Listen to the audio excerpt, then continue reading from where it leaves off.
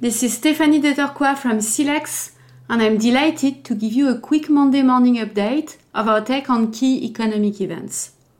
Last week, all but confirmed that the transition from 2022 to 2023 looks set to be a period of still uncomfortably high inflation, painfully aggressive central banks, and slowing economic data.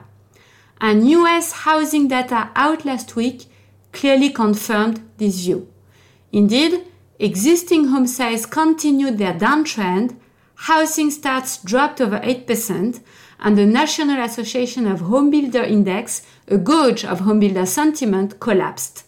As the CEO of the NAHB put it, the US is in a housing recession as the sector faces mortgage rates at a 20-year high.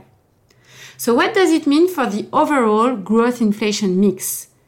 Shelter is a key component of CPI.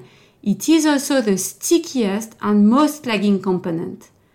Historically, the lag between falling housing data and shelter CPI has been around 1 year.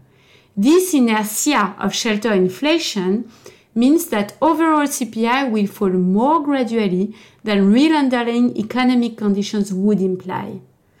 In this context, US inflation may approach 3% at the end of 2023, as indicated by break-even inflation markets, but the fall may turn out to be quite laborious. This persistence in CPI also means that the Fed will remain aggressive in the short term, hiking rates to 5%, maybe even more, by the end of Q1 2023. This, combined with the collapsing housing market, means that a recession is very unlikely to be avoided.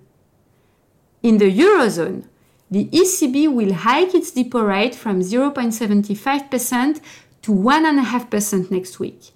Another strong hike is likely in December, but the path thereafter is uncertain and will depend on the resiliency of the system. Indeed, the rising rates may trigger financial accidents and lead the ECB to pause.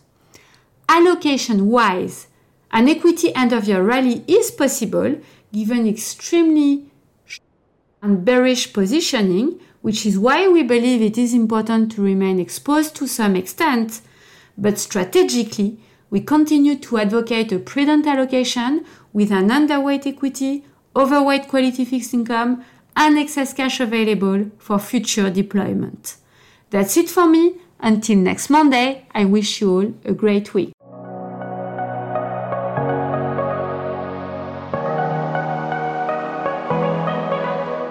This audio document is intended for information purposes only, and its content has no contractual value.